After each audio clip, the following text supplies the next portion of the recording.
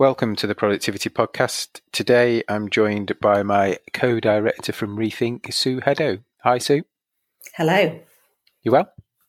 I am. Well, I know you're well because I see you every day, but I just thought I'd ask because that's the normal intro to the podcast. So today we're going to talk about, it's a bit of a year in review, 2022. I think talking kind of offline, it's a year of two halves almost if we're going to talk in football terminology. Yeah. So first half coming out of COVID, the new normal, which is the phrase that we very rarely hear anymore. Everybody talking about growth, everybody kind of excited heading into the summer, thinking that, spring, we're all going to open up, business is going to flourish. Then there's a war. So that takes us into the second half of the year, leads to hyperinflation, the whole energy piece, which is the time we're recording, I think we're at -7 last night. It's clearly hitting everybody, unfortunately. Supply chain problems. So a real kind of polarized year for any type of organization, retail, hospitality, manufacturing, us as a consultancy, whatever organization you're in, I'm sure that it's been roughly the same. So I know you've been thinking about this before we recorded and you've got some clear thoughts. If we think about the first half of the year then, so we're coming out of a couple of years of lockdown, people are talking about what this new normal is. I think everybody's excited to be out and about again. There's a real sense of optimism. From the general clients that we've been working with across all types of industries, what were the types of things that they were talking to you about and the conversations you were having? I think very much in the first part of the year, it was about how could businesses be expanding their capacity, particularly at peak times. So most businesses have got peaks. And obviously we've been in a context of during the year, there's been quite a tight labour market. So actually finding enough people to do the jobs when you needed them to was quite tricky. So part of that was driving people wanting to understand how they could do the core task quicker, what could they do differently, how could they find efficiencies, because there was an increased demand compared to what we'd seen the year before, and it was harder to find the people as well. So that was the two things that were at play then, which were really about people wanting to find better ways to do what they did. And was some of that underpinned by the fact that during lockdown processes had changed or gone out the window because people had just found a way to survive? If you're maybe a supermarket, it had massively shifted to online and then come back. With some of those things underpinning those conversations? I think some of it was just, there's almost a cyclical way that people look at processes. So I think certainly while COVID was happening, there was probably less of the reviewing what people did because people just having to navigate either finding a new way to operate. We saw lots more pick from store, for example, lots more takeout, more home delivery. So I think people would, while lockdown was happening, were either coping with constantly changing rules and also finding different ways to do things. And I think it was just then that natural cycle that then when you hit this year and it's starting to get busy, it was like, right, it's time to work out the best way to do it again. Because most people's operating model had changed quite a bit during the kind of 2 years since 2020. Yep. Okay. Got that. So first part of the year about growth, expanding capacity into peak. What else did you see in those early months of 2022? Well, I think it set the tone of whether people were looking to find better ways to doing it because of growth, or then kind of there was that creeping realisation for all of us, I think, that it was going to be a tough year cost-wise. I think the sort of two drivers of wanting to do things differently merged. So actually we just saw people realising that they needed to think hard about costs. And I think a lot of people were in a situation where they'd already done the easy things. So, and there weren't just easy cost savings to take that were easy to spot for them. So they wanted to do measurement and to understand kind of from an evidence-based way, what was the best way to address the business and where were the opportunities that perhaps they hadn't spotted, which is obviously where we come in and where we help people with, spotting those opportunities. And I think they came in a number of different ways. Part of it was people who'd perhaps grown by acquisition. So they'd got sites that did things different ways. And where we know as process people, wherever you've got variation, it means there's an opportunity to reduce that degree of variation, increase consistency and save some cost. But I think people have also realised that you can't just stamp a way of doing things on places. When people have got kind of significantly different histories, the layouts can be different, the whole thing about the operation can be different.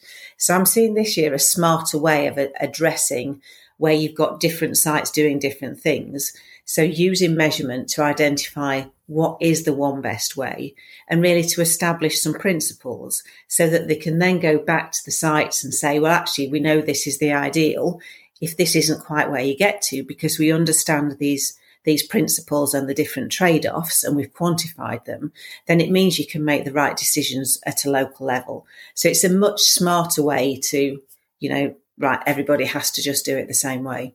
And it's a more nuanced way, and it's that evidence base which really helps them do it. So I think that was one thing that we've seen quite a bit of. And in terms of acquisitions, mergers, my assumption is we're going to see a lot more of that as we ride through the next 6 to 18 months, probably 6, 12, 18 months, because of just the way that organisations are going to struggle for cash, and therefore we've seen it recently with Next mopping up Joules. There's just going to be this consolidation, certainly I think in retail and maybe some other sectors, of some of the key players by unfortunately some of those others that tend to struggle, which will just lead to more of the examples you've just given. Yes, I'm sure that will happen. And wherever you've got any turbulence, there is always a degree of business opportunity. There's risk and there's opportunity, and there's, there'll be people that are wanting it will suit some businesses to be growing at this stage. So yes, I think we'll see more of it. And anything else from the first half of the year when things were looking maybe more positive than at the time of recording? Well, I'd say whether it was the positiveness or whether it was having to, being aware of costs, for almost us, it's the same outcome, in that people want to understand where the opportunities are within their business and how long things are taking. I think one of the things we have seen, for me, it's that theme of people doing things in a smarter way. So understanding where the opportunities are by measurement rather than just sort of something a bit more blunt, and so doing things in a cleverer way. And we've seen more of people wanting to understand the whole supply chain piece. So from what do warehouses do that affects kind of stores or wherever they're delivering to? If there's things going back up the supply chain, how does that impact kind of warehouse operations and how they're delivered into them? But also there's been a real blurring between the channels. So we're continuing to see more retailers and hospitality outlets as well, doing delivery from home, so that the whole online piece, instead of being in some separate warehouse somewhere, it's often in quite a number of different locations. So you've therefore got a customer-facing operation that's got both customers coming in and is serving online customers too. So I think those complexities have meant people have had to think harder about it. And I think it's a great thing that people are thinking about moving out of that silo thinking of just my little operating box. But actually most businesses are part of a wider, chain of parts that fit together, and understanding where are the opportunities that affect another part of the business from what you're doing is obviously a very, it's quite a sophisticated way of doing it. And I think it points to this fact that people have found a lot of the easy wins and are recognising there are these opportunities by looking at the joining points between other parts of the business. And I think there's some great tech out there as well that helps you piece all those bits together in a more seamless way than maybe there was 5-10 years ago. And I know you referred to it before, but I call it the ugly list. So yeah. I think lots of organisations are sat on that ugly list with decisions of how they tackle it. Probably some of them really tricky decisions, not particularly palatable, but we're at that state where you've got to uncover that, peel back the layers, understand the data, understand what's happening to be able to make those in an informed way. And I know as we kind of now merge into the second half of the year when the challenges really started to become prevalent and people had to face into them, management reviews, looking at leadership roles was lots of the conversation that I was having and lots of the data that you were analysing. Yes. So people wanting to understand the roles that attract a premium in terms of pay, how much time are they spending doing those premium activities versus doing general activities? How many of them have you got on shift at any one time? But also thinking about what's the structure. And I think it's partly a cost thing. It's also about, it goes back to the tight labour market, and any business is, there's always felt like there's a shortage of talent. There's always been an appetite to let's have more good people. And it's kind of, how do you really make sure you make the best of the talent and do it in a way that gives people career progression, so there's opportunities, so things are clear. And actually, it can be really frustrating if you become a team leader, but actually you're a team leader by name and all you're doing is everything that you did before, but you might get paid a little bit more and you might have a different name badge. But in reality, your job doesn't feel any different. So I think there is that recognition that, to have a separate job, it needs to have differentiated targets, goals, different work content, so that actually they are separate. They've got their own responsibilities that are defined and are followed through, rather than, I think historically, perhaps businesses have grown by putting in extra roles or feeling there's a gap between certain roles and putting in things to plug gaps, or there's just been differences that have grown up in different locations, and then they end up with something that kind of, when you look at it from a logical point of view, you'll have smaller businesses with bigger management teams than perhaps a bigger business. So we've seen lots of things where things have just developed over time. And I think it's been one of those, I said there was a cycle in terms of it's time to look at productivity again after COVID. Again, I think during that COVID period where people were coping and getting by and working out what to do, that wasn't the right time to be looking at, well, actually, how do we need to lead our business? But coming out of it and thinking about whatever landscape we're facing now, making sure we've got the leadership team that are doing what we need them to drive our agenda, to make sure they deliver what's unique to us about our customers, I think has been something that a lot of people have paid attention to. And as you say, it's something that we've been doing a lot of analysis from. And it not only helps people understand kind of what role overlaps they've got, how much time people are doing the differentiated things. I think there's always amazing value comes out of understanding what's stopping people from doing more time on the things that really add value.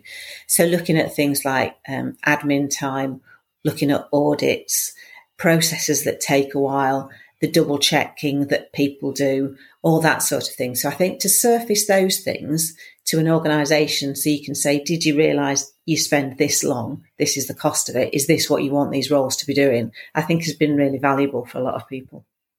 Yeah, and in the context of, again, national living wage going up by 9.7% from April, those differentials of cost become a lot more significant. And I suppose a couple of bits I was thinking about as you were talking, I won't mention the organisation, but we have seen an assistant till supervisor, which is a role that always feels like role creation at a local level. And I did a podcast earlier in the year, and it was as probably more in the second half of the year than the first half, as those warning signs were starting to come about maybe what was ahead in terms of, I think the war had just started, that was having an impact on supply chain. There was then the talk about energy and what all that kind of stuff means.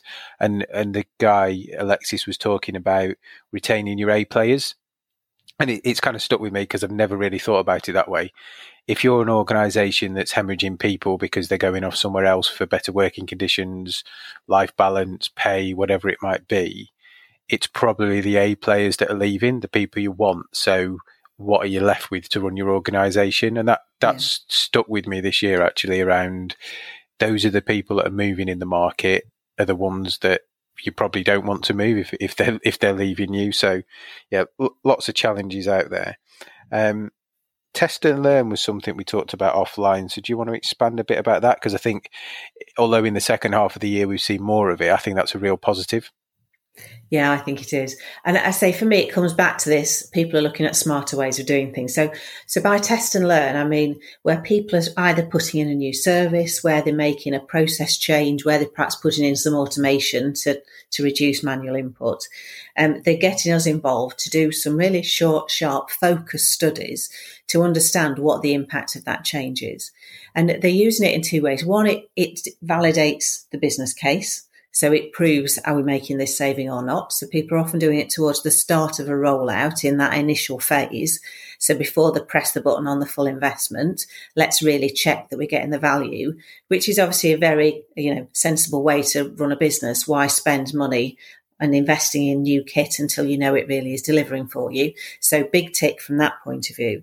The other thing is when people get us in to look at it, we invariably find things that they could either do better about the implementation or things about the process, or it points to kind of further savings they can make. So I think it not only helps them prove that, yes, they've done the initial case, but actually it really helps them accelerate getting to that state where they're getting peak benefit from it quickly. So it's that kind of accelerating the benefits it gives them as well has been great. There's some of my favourite studies to do actually, because they're short and sharp. You set it up, you have a look at it, you can see the change, and there's always some extra insight that you're able to give people. So we've done quite a few of them, and I think again it points to people being really clever about how they're spending the money and making sure that they're getting the benefit and they're doing things the best way. Yeah, it reminds me of one that we did a couple of years ago, and again I won't mention the client. It was out in Romania. There was a big ERP replacement system going in, and there'd been a massive business case off the back of a massive spend, rightly so. The unfortunate consequence was that it actually took longer in the stores at the start than it did previously, and some of that was the transition from paper to typing. It's slower to type in a PC than it is to write on a piece of paper, but clearly there's lots of benefits.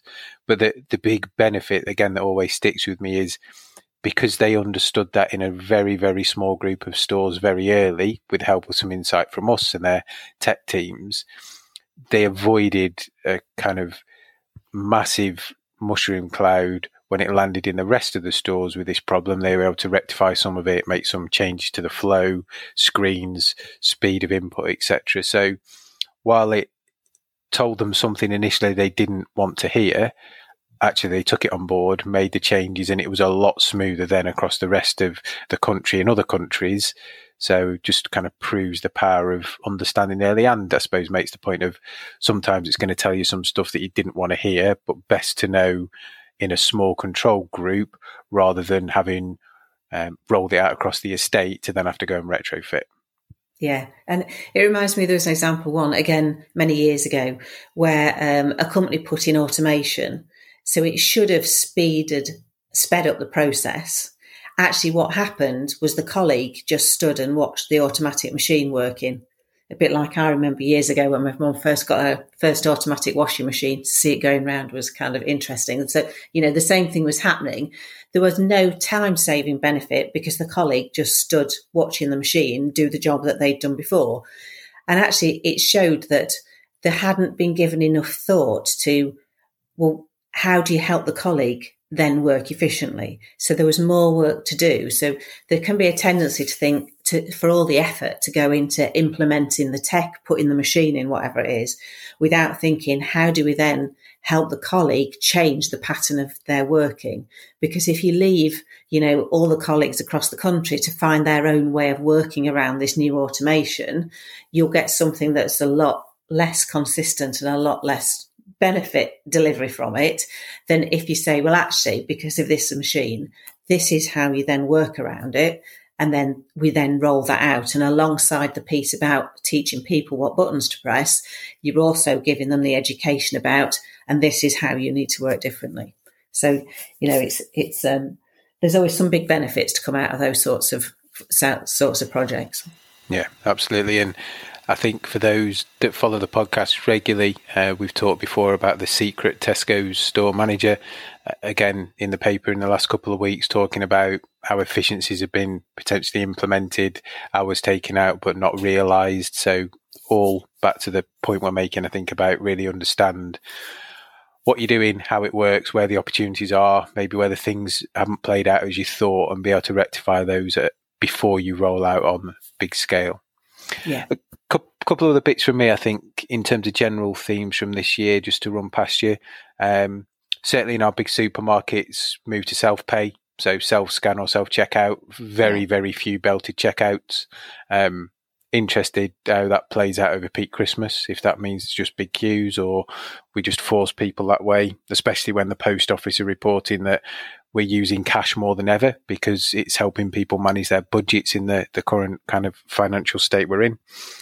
Shrink. So lots of press at the time of recording around people putting barriers in and having to scan receipts to leave the store. Personally, for me, not a problem. Paid for it. There's my receipt. Scan it and go. But seems to be quite polarized in terms of customer perception of good or bad thing. I think, my view is if it reduces shrink, then hopefully there's a knock-on longer-term effect in price, because ultimately we all pay for the price of things that are stolen in the day-to-day things that we buy. I don't know if I haven't seen any data on whether the barriers work. I also think about it from a customer experience point of view. And I remember when supermarkets first started, there often used to be barriers at the start that you had to go through.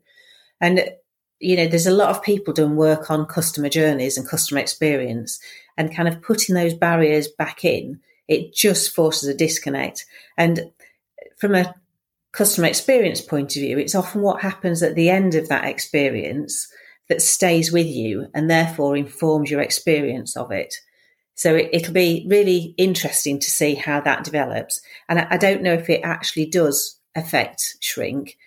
One of the things that we advise people to do is how to strip out things that they've put in that kind of aren't actually adding value. So, there can be double checks or audits or logs or all that sort of stuff that's gone in with the best of intentions to try and manage a risk.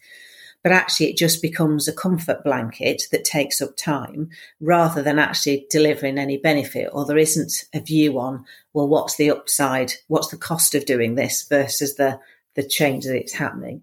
So I think it's going to be interesting, because wherever you've got, having worked in retail, that if somebody's determined to steal from you, they will find a way to do it. And there'll always be, I'll just carry a receipt then. It's like, if I'm going to go in, I'll pick a receipt out of the bin and then I'll just get through the barriers. There's always ways to do it. So I think it's going to be interesting to see how it develops. So yes, I'm sure shrink will be a big challenge.